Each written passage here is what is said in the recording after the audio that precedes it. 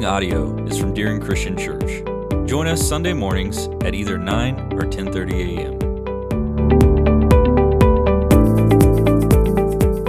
You know, I occasionally visit some online forums. They usually have something to do with college sports, maybe the Royals. This time of year, I'll kind of peruse into that just a little bit. As many of you might guess, a lot of what I will jump into when it comes to some online forums at times has to do with my outdoor interests. I love to hunt, like to fish, like to do those sorts of things. And I just happened to be on one of those outdoor type forums, and somebody asked for some advice it's a group of several hundred people from all around the country and some beyond the country who take part in this. And somebody asked for some advice about some deer blinds, like what type of deer blinds to use, so on and so forth. And Don and I have a little experience with that. So I was giving some advice, if you will, about that. Now, there is a company over in Missouri, actually only a couple hours away from us. It's a company that makes deer blinds, and the company is called Redneck Blinds. So I typed in on this message forum, Redneck Blinds, and I typed in, we use a hay bale blind, we love it, it works great. And I hit click for that to post onto the forum, and the word redneck got bleeped out. I mean, it like squiggled it out or put little symbols in there because it could be offensive. And I was like, you've got to be kidding me. Is that the point that we've gotten to in our society, that you can't even type redneck on a forum without it getting bleeped out?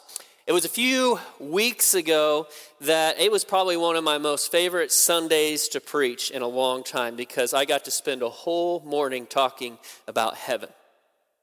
And when we did that, obviously, if we're going to talk a lot about heaven, one of the main places we will go is the book of Revelation. And we looked at Revelation 21 and 22. And you might remember something about Revelation 21. I know that's a long time ago, all right? I'm asking you to look in the rearview mirror here just a little bit. But when we look there and you look at Revelation 21:1, there's something there that looks a little interesting, because that whole chapter is about heaven and about what is to come for the people of God. And in that first verse, it says this: there in heaven, there will be no sea. We talked about that. It's like, does God not like water? Does he not like oceans or something? And the point that we made is this: especially in that day and in that time, seas divided people. They did. And in heaven, there will be no division. You know, it seems, now it might not necessarily be the case, but it seems like, figuratively speaking, using sea in that way, the divide between people, it seems like the sea has gotten bigger and more treacherous. I'll tell you what, you go to a search engine on your computer, not a forum, just a search engine, and you type in these initials, CRT, and just see what pops up. And all the differences of opinions that you will find about that. Oh my goodness. A people divided. Really, that is what racism is. It's division amongst people. And let me tell you something, brothers and sisters, it's nothing new. It's been going on a long, long time. People can divide over just about everything: race, nationality, beliefs, cultures, religion. How about this one? A choice of who you're going to cheer for when it comes to college sports. That OU in Texas, can you believe what those guys have done? You got to be kidding me, all right? Seriously, we can divide over basically everything you can imagine. We meaning us as people. A call to unity is not a call to totalitarianism. I knew I was going to mess that up.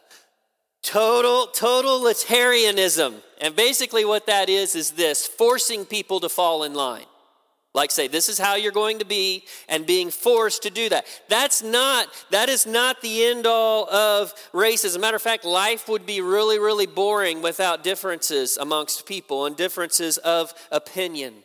A real call to unity is based upon and will only find success when love is the driving motivation. Only. We're going to turn back the clock a long ways, guys, as we look to this today. You brought your Bibles with you. I hope you did. When I read from it today, and what will be behind me will come from the New American Standard. If that's not what you have, that's fine. I just want to make sure you're aware of it. And we're going to go to one of the minor prophets of the Old Testament. There's major and minor prophets.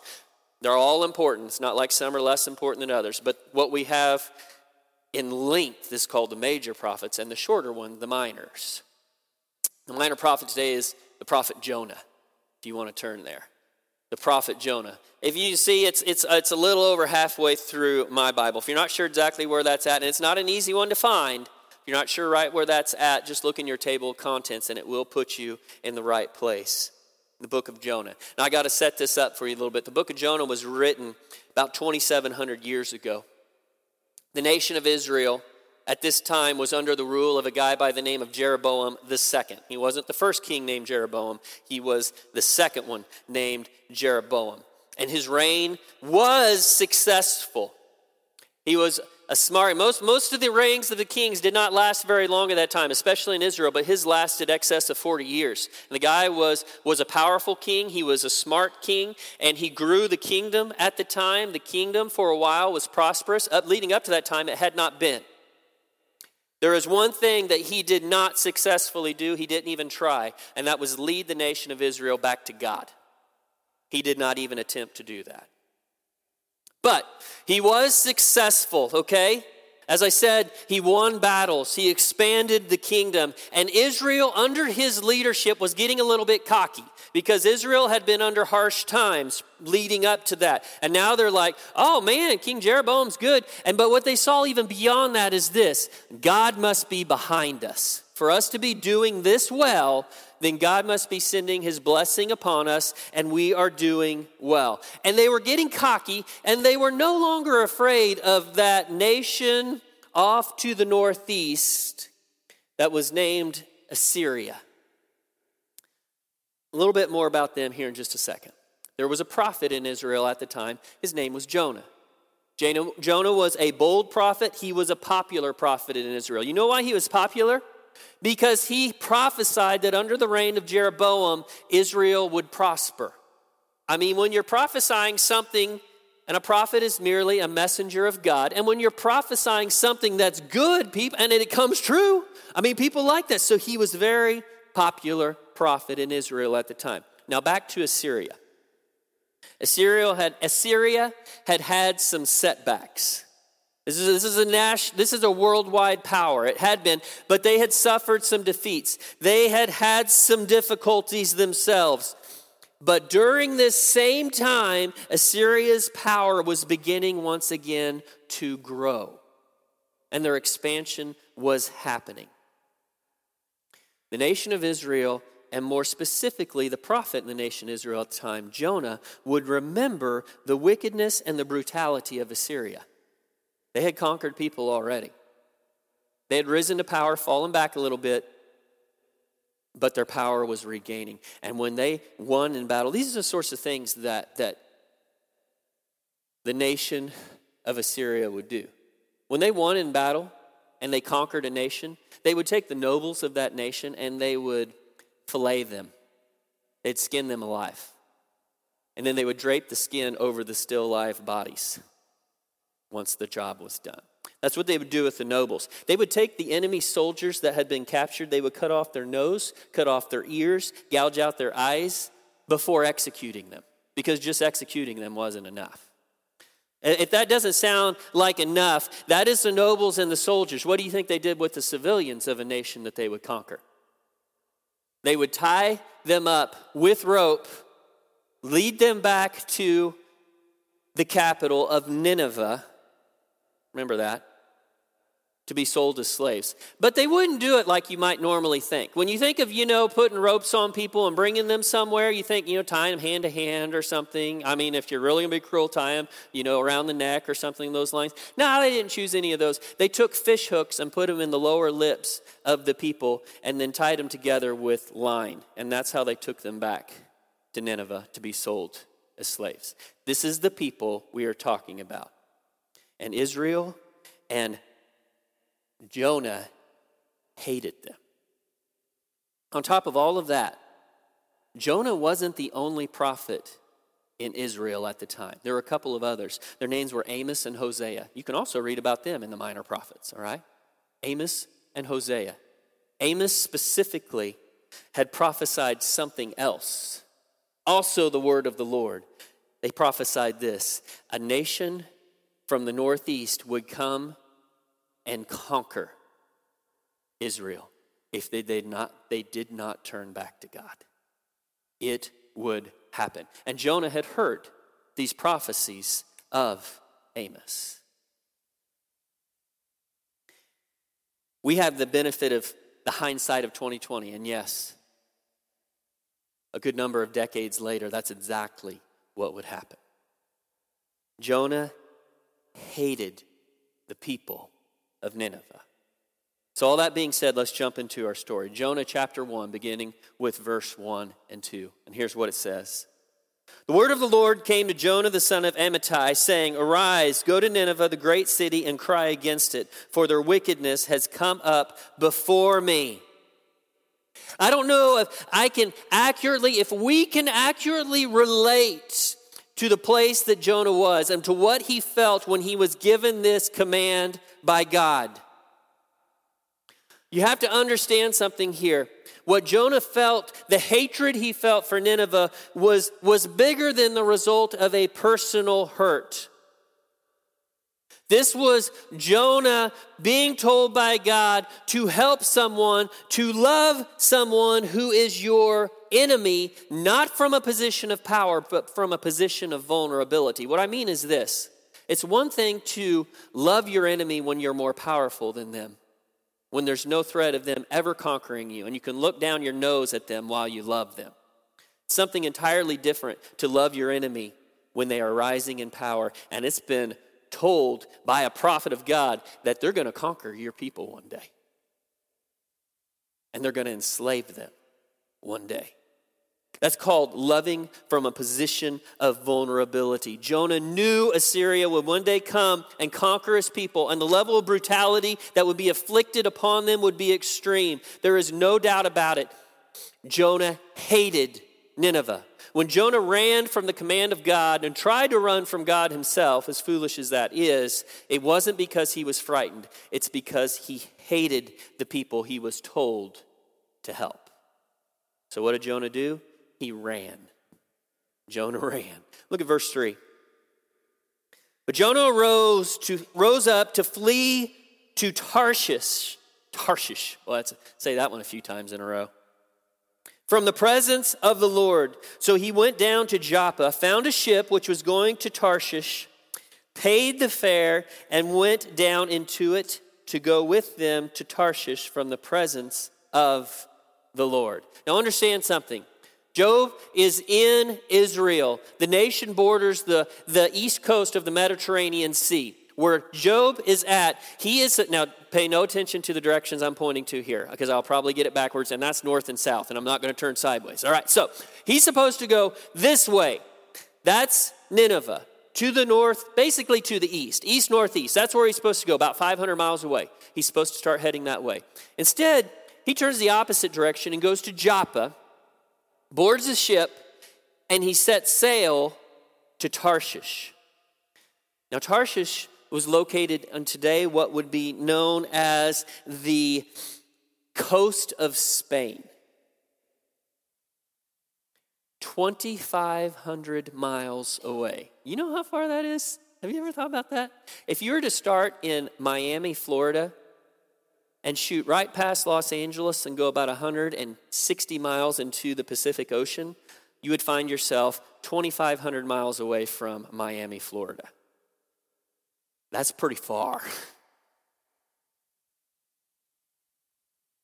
He heads the opposite direction just about as far as he can possibly go, trying to run away from God. Does running from God work? So Job ran, and after this, Job was eaten. He was eating. Let's get into this just a little bit. Verse 17. The Lord appointed a great fish to swallow Jonah, and Jonah was in the stomach of the fish for 3 days and 3 nights. Now we got to set this up just a little bit. I've skipped a lot of chapter 1 there. We're going to skip a lot because we've got to go through. I preached through Jonah about 8 years ago, and we did it in 4 weeks. We're trying to do the same thing in one Sunday here, all right? So bear with me. Jonah got aboard the ship. I'm going to make it really quick. They start heading west, the opposite direction which Jonah's supposed to go. A great storm assaulted the ship. It was God who was doing this. The sailors realized this. Something was going on. They're superstitious people. Okay, they drew lots. The lot fell to Jonah. They say, what have you done? He said, I'm just trying to run from the creator of everything in this world. And they're like, you idiot. Why are you doing that? Okay? So, and then Jonah says, the only way this storm's going to stop, you got to throw me into the water. This is Mediterranean Sea. This is not swimming across your bathtub, all right? This is death. So they don't want to do it. So they try to do everything they can. So they don't want to throw him into the sea. Not so much because they cared so much about Jonah, but because they were afraid if they threw him to the sea, this God who's put this storm upon them, who created everything and upholds everything, what's he going to do to us when we throw a servant into the ocean or into the sea here? He says, look, you're going to die if you don't do this. So they do so. They throw him to the sea. And I'll tell you what, before the fish even shows up, there's something even more amazing to me that happens. So look at verse 16. Verse 15 tells us they put Jonah into the sea, and the sea stopped its raging. In verse 16 it says, then the men feared the Lord greatly, and they offered a sacrifice to the Lord and made vows. You have pagan sailors here from the other side of the world, and they're offering sacrifice and vows to the one God because they see the majesty of his power. That's pretty awesome. Now, get back to Jonah. They throw him into the sea. He sinks to the bottom. You can look at chapter 2 sometime if you want. It's about his prayer. We're going to kind of skip through that. But the prayer makes it very clear that Jonah, he thinks he's a goner. He's dead. He sinks into the sea like he's got seaweed wrapping up all him. I mean, he's bad. It's bad news. He's going to die here, all right? And then this fish comes and swallows him. Good-sized fish. I haven't ever cleaned a fish that big, I don't think, but I've cleaned some pretty good-sized ones. And I should say this. I'm not very good at cleaning fish, and my wife is much better at it, so I let her do it. I'm serious. She's really good with a knife. So anyway, but I've seen the biggest fish I think she's ever cleaned was about a 35-pound flathead, and so that's a pretty good sized fish. And the stomach in a fish that size is not that big. All right. We've opened up those stomachs before just to see. My wife, she dissects stuff. It's so weird. And so just to see, well, what's it eating? So let's see. Have you ever cut open a fish stomach? It's not a place you'd want to spend much time. Just let me tell you that, all right? We have this thought of like Ahab and the whale or whatever, or Pinocchio, whatever you want to see it, and they're just like sitting in this big cavern, you know. That's not what fish stomachs look like, I don't think, all right? Jonah gets swallowed by a fish, and he spends 3 days in that fish, and from that fish, he prays. And the only thing that kept him alive is God. You look at the end of chapter 2, you see that, I love the way it says. After Jonah's prayer and after 3 days, it says the fish vomited Jonah up onto land. Blech. I mean, it doesn't sound great. Wouldn't that be something worth talking about? You ever been thrown up by a fish? And then guess what he does? He heads east. Realizing running from God is not something that works. So fast forward a little bit. It takes a while to get 500 miles. But Scripture fast forwards, so we'll do the same. Look at chapter 3. Jonah finds himself in Nineveh. And this is what we find in Nineveh in verse 4. First of all, Nineveh is a 3 days walk. I'm not talking about to get to Nineveh. I'm talking about within the city limits. This is a big city. It's a big place. Verse 3, so Jonah arose and went to Nineveh according to the word of the Lord. Now Nineveh was an exceedingly great city, a 3 days walk. That's verse 3. Now look at verse 4. Then Jonah began to go through the city 1 day's walk. And he cried out and said, yet 40 days and Nineveh will be overthrown. Okay, there's a couple things that jump out to me in this verse. First of all, Nineveh is a 3 days walk. He's only gone through part of the city. Now, I don't know if that means he stops at that point, and he's like, okay, I'll do it for 1 day, but that's all I'm going to do. Or I don't know if it means that the people just responded to what he said so quickly, and word very quickly got to the king. Let me tell you something, guys.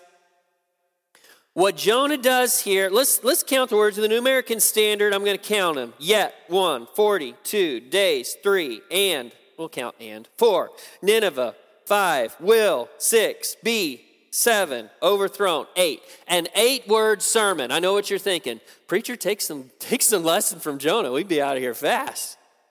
An 8-word sermon. It might be the most successful sermon ever preached, not in only the Old Testament, but the entire Bible. An 8-word sermon. I don't even see the word repent in there. He just says, you're going to die. God is going to take you out. And look at the result of this sermon, beginning in verse 6. When the word reached the king of Nineveh, he arose from his throne, laid aside his robe from him, covered himself with sackcloth, and sat on the ashes. He issued a proclamation, and it said, in Nineveh, by the decree of the king and his nobles, do not let man, beast, herd, or flock taste a thing. Do not let them eat or drink water, but both man and beast must be covered in sackcloth. Man and beast. And let men call on God earnestly, that each may turn from his wicked way and from the violence which is in his hands. And look what he says. Who knows? God may turn and relent and withdraw his burning anger so that we may not perish. And verse 10, when God saw their deeds, that they turned from their wicked way, then God relented concerning the calamity which he declared he would bring upon them. And he did not do it. These people didn't just put on sackcloth and cry about their future. They changed. The biblical term for that is they repented. Jonah preached an 8-word sermon, and an entire city, a capital city, we'll get in a little bit exactly how many people we're talking about here, repented. You talk about an altar call, people. Goodness gracious, most successful sermon in the Bible. This is a lot of people. So is Jonah happy about it? Nope. Jonah pouted. Jonah pouted. I want to look at verse 2 of chapter 4, but forget about the first part of that verse. Just look at the second part of that verse, all right? I've got it underlined in my Bible. And this is what it says. We get here the reasoning why Jonah did not want to go to Nineveh, why he tried to go to Tarshish, why he ended up getting swallowed by a fish, why he ran from God. We see why. This is what he says. And man, guys, this sounds pretty powerful to me. I mean, this sounds like a good thing about God. Jonah praying to God says this, talking to God says this, for I knew that you are a gracious and compassionate God, slow to anger and abundant in loving kindness, and one who relents concerning calamity. Would you call that a complaint? I mean, seriously, let's think about this. Oh man, God, I got something wrong with you. I got a complaint for you. This is my complaint. I know that you are gracious and compassionate, slow to anger, abundant in loving kindness, and one who relents concerning a calamity. How dare you? I mean, seriously, that is not a complaint. That is praise. That's a grateful heart saying. That's what we're going to do in communion here in just a little while, guys. We're going to thank God for his patience with us, for his desire to see people saved. And Noah's complaining, saying, that's why I didn't want to come here. I hate these people. And I knew that if they listened to what I told them, that you would relent, and they need to die. If they don't die, then my people are going to suffer. Jonah still had a little hope for devastation, though. Maybe he's thinking, well, hopefully this isn't real. Hopefully this is just an act. So he sticks around a few days. He camps out up above Nineveh, the city of Nineveh, where he can kind of see what is going to happen next. It's quite an interesting story when you look to chapter 4. What comes, a plant grows up over the top of him. Big old worm comes and eats the plant. Jonah gets all upset about it. Nineveh doesn't get destroyed. And Jonah is still pouting. And this is really, really interesting. Look at verse 11. Jonah and God having another conversation. God told Jonah, he said, this plant, I mean, it was hot. We understand that, right? You remember this past week, okay? And Jonah's out there trying to watch the fireworks, which aren't going to come. He wants to see the fireworks show, and he's sitting there. It's hot. He's baking in the sun, all right? And then overnight, this plant grows up over the top of him, gives him some shade, and he's like, oh, man, this is wonderful. This is great. I love it. And then a worm comes and eats it, and he's all upset about it, and God says, you care about more that plant than the people of Nineveh. This is stupid, Jonah. This makes no sense. This is what he says, verse 11. Last verse. I mean, the book of Jonah just ends weird. We don't really get what happens next. God says to Jonah, should I have not had compassion on Nineveh, the great city in which there are more than 120,000 persons who do not know the difference between their right and left hand? Who doesn't know the difference between their right and left hand? Children. I saw one raise their hand and said, me. Children. In other words, Jonah, there are 120,000 children in this city who've done nothing wrong. They are innocent. They would have been swept up in the destruction. And you're more concerned about this stupid plant that I grew over you than you are those people. Not to mention the cattle. That's kind of weird, but God likes cows, I guess. Okay, all right? But think about this. How many people do you have to have 120,000 little kiddos? Most estimates are well over 500,000. So we're talking about an incredible number of people saved.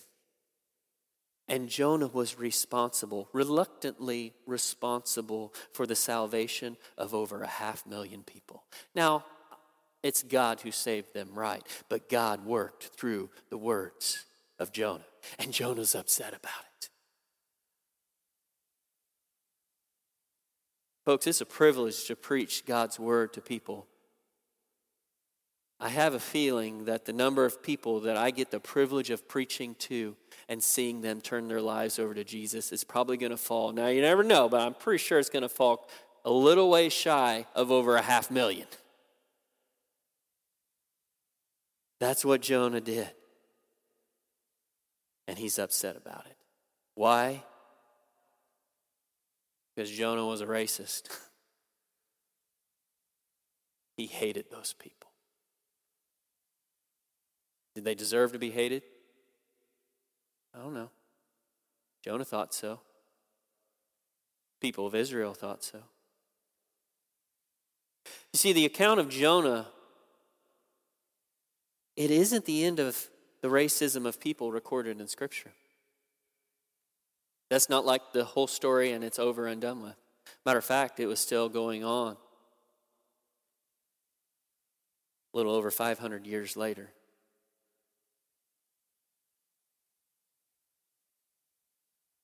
David got up here last week, preached a whale of a sermon. Okay, Jonah didn't get swallowed by a whale. It was a fish, but I just had to throw it out there. All right, so he preached a sermon about the Holy Spirit. And he did a good job. And one of the main places he went to in that sermon was Acts 2:38. Because in Acts chapter 2, what we find is the very, very first time the gospel is ever preached. The gospel is very simply a message about Jesus died, he was buried, he rose again because he's God. And by the power of that fact, people can be saved still 2,000 years later. That's the gospel. And the very first gospel sermon ever preached was preached by Peter and the rest of the disciples after the Holy Spirit came down upon them. They're preaching that message. They're talking to the people, many of them who had been in the crowd, probably yelling, "Crucify him," just weeks earlier when Jesus died on a cross. And Peter and the rest of the disciples tell that crowd, be saved from this crooked generation. Be saved. The guy that you put on that cross is God. The people were cut to the heart and they responded and said, what do we do? It has a lot to do with the Holy Spirit, the response that Peter gave them. Very first time the gospel is ever preached. So probably the way in which Peter responds is pretty important. He says, be baptized in the name of Jesus Christ for the forgiveness of your sins, that you might receive the gift of the Holy Spirit. And what David pointed out last week is this connection between the Holy Spirit and baptism.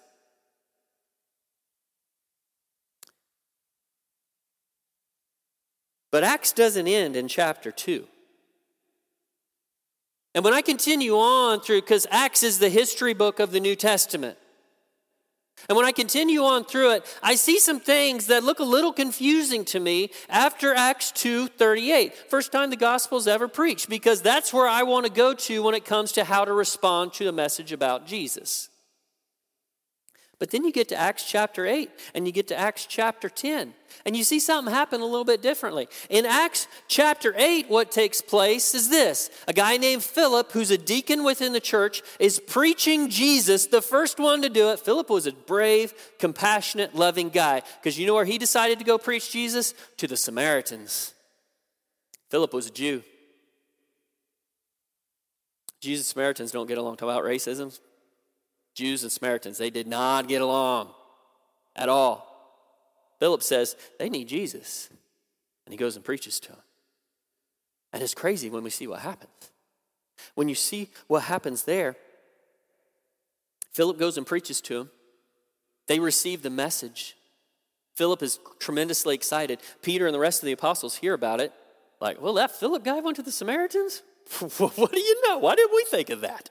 They're like, well, we better go up there and see what's going on. So Peter goes up there and sees them. And guess what happens? The Holy Spirit falls on them after they were baptized. It's like, whoa, wait a second. That's not the way it happened in Acts chapter 2. And then that's Acts chapter 8. Then you get to Acts chapter 10. And something else happens. Peter, with some prodding from God, preaches the very first gospel sermon to guess who? The Gentiles. A Gentile. That's us, by the way. If you're not a Jew, you're a Gentile, okay? Understand something. The Jews had always been God's chosen people. They're God's, nobody else. That's what they had in their mind. Even though the Bible doesn't teach that, that's what they had in their minds. So this is a big deal when Peter goes to the Gentiles, specifically a guy by the name of Cornelius, to preach the gospel to them. And guess what happens in Acts chapter 10? The Holy Spirit falls upon those listening to Peter's sermon. The Gentiles listen to Peter's sermon before they're baptized. It's like, what gives? I mean, seriously, we've got in Acts, Peter tells us how to do this thing and how the Holy Spirit has a very strong connection to baptism. So why in Acts 8 does the Holy Spirit come after baptism? And why in Acts 10 does the Holy Spirit come before baptism? What is the point? And the question is not why, the question is who. The answer to the question is who. As I've already told you, in Acts chapter 8, it's Samaritans. The Jews didn't like them.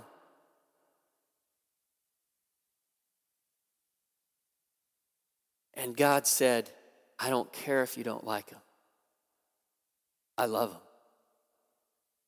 And they need my saving grace. So you got that in Acts 8. You get to Acts 10, Gentiles. This is even a bigger deal. Because to the Jew, the Samaritan was a half-breed, but at least they were part Jew. Gentiles, bupkis. All right? They got no Jew in them at all. They got nothing. They are not God's people. But God says something different. Matter of fact, it's summed up quite well by Peter. Why don't you turn over to Acts chapter 10, verse 47. And there's only one verse I'm going to read there, so you don't have to do it, but if you'd like to see it yourself, it's very, very important. And Peter again says something somewhat similar in Acts chapter 11, but we're going to focus on Acts chapter 10 because it's in the moment. Peter is preaching the message of the gospel to the Gentiles, and while he is preaching, the Holy Spirit falls on them. And in verse 47, we see what Peter said. Peter answered, "Surely no one can refuse the water for these to be baptized who have received the Holy Spirit just as we did. Can he?"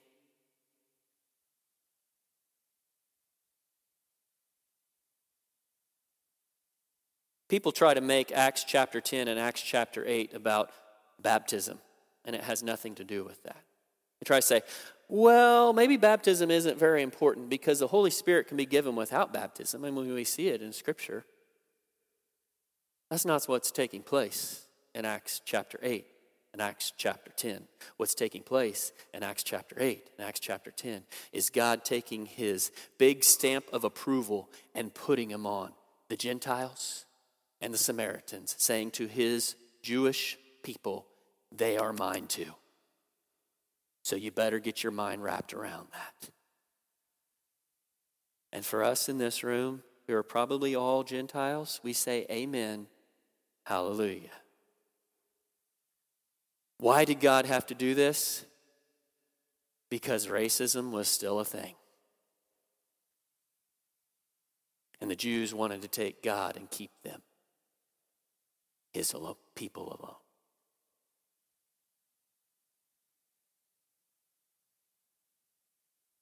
What do we do about racism? How do we combat it today, so many years later? The law of God, there's a reason why we still have this. And within it is contained salvation, yes, the guide to salvation, but also the guide to the law. The law is not our salvation. We can't find salvation in the law. Jesus came to fulfill the law. We find salvation in Christ. But the law is still there. Jesus himself said, the law's not going anywhere. Nobody's taken the smallest little part of it out. It will remain. The law is here for a reason. It's a guide for us in how to live, how we live life. And the law's kind of complicated, so I'm glad Jesus summed it up for us. You know, Jesus was asked, what is the law? What's the most important part about the law? This is shortly before he went to the cross. This is what Jesus said in his reply. He said this. He said, you shall love the Lord your God with all your heart, soul, mind, and strength. And love your neighbor as yourself. The entirety of law is wrapped up in these two things.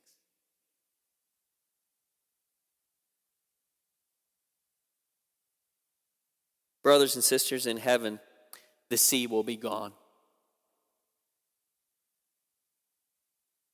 Not literally, I don't think. I think there'll be, I told you a few weeks ago, if you want to go to the beach in heaven, I think you're going to be able to, all right? Okay. But the division will be gone. There will be nothing in heaven to divide us as people.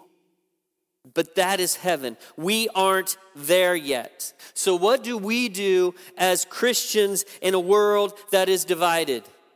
It's not complicated. Love God and love people. I love how Phil Robertson puts it. He said, I'd like to see somebody else who thinks they got a better plan than that. Love God and love people. What would happen to racism in our world if everybody did that? If everyone loved God and loved people. Let me tell you something. As much as we'd like to see it happen, it's not going to in the world. Racism will exist until Jesus comes back. Division will exist until this world is ended and renewed. But here's the question. What about the church? What about the body of Christ? How well are we loving God and loving people? You want to be different than what you see in the world? You want to be different? You want to look like Jesus? That's what we're told to do, look like Jesus. It's not complicated, as I've already told you. Love people,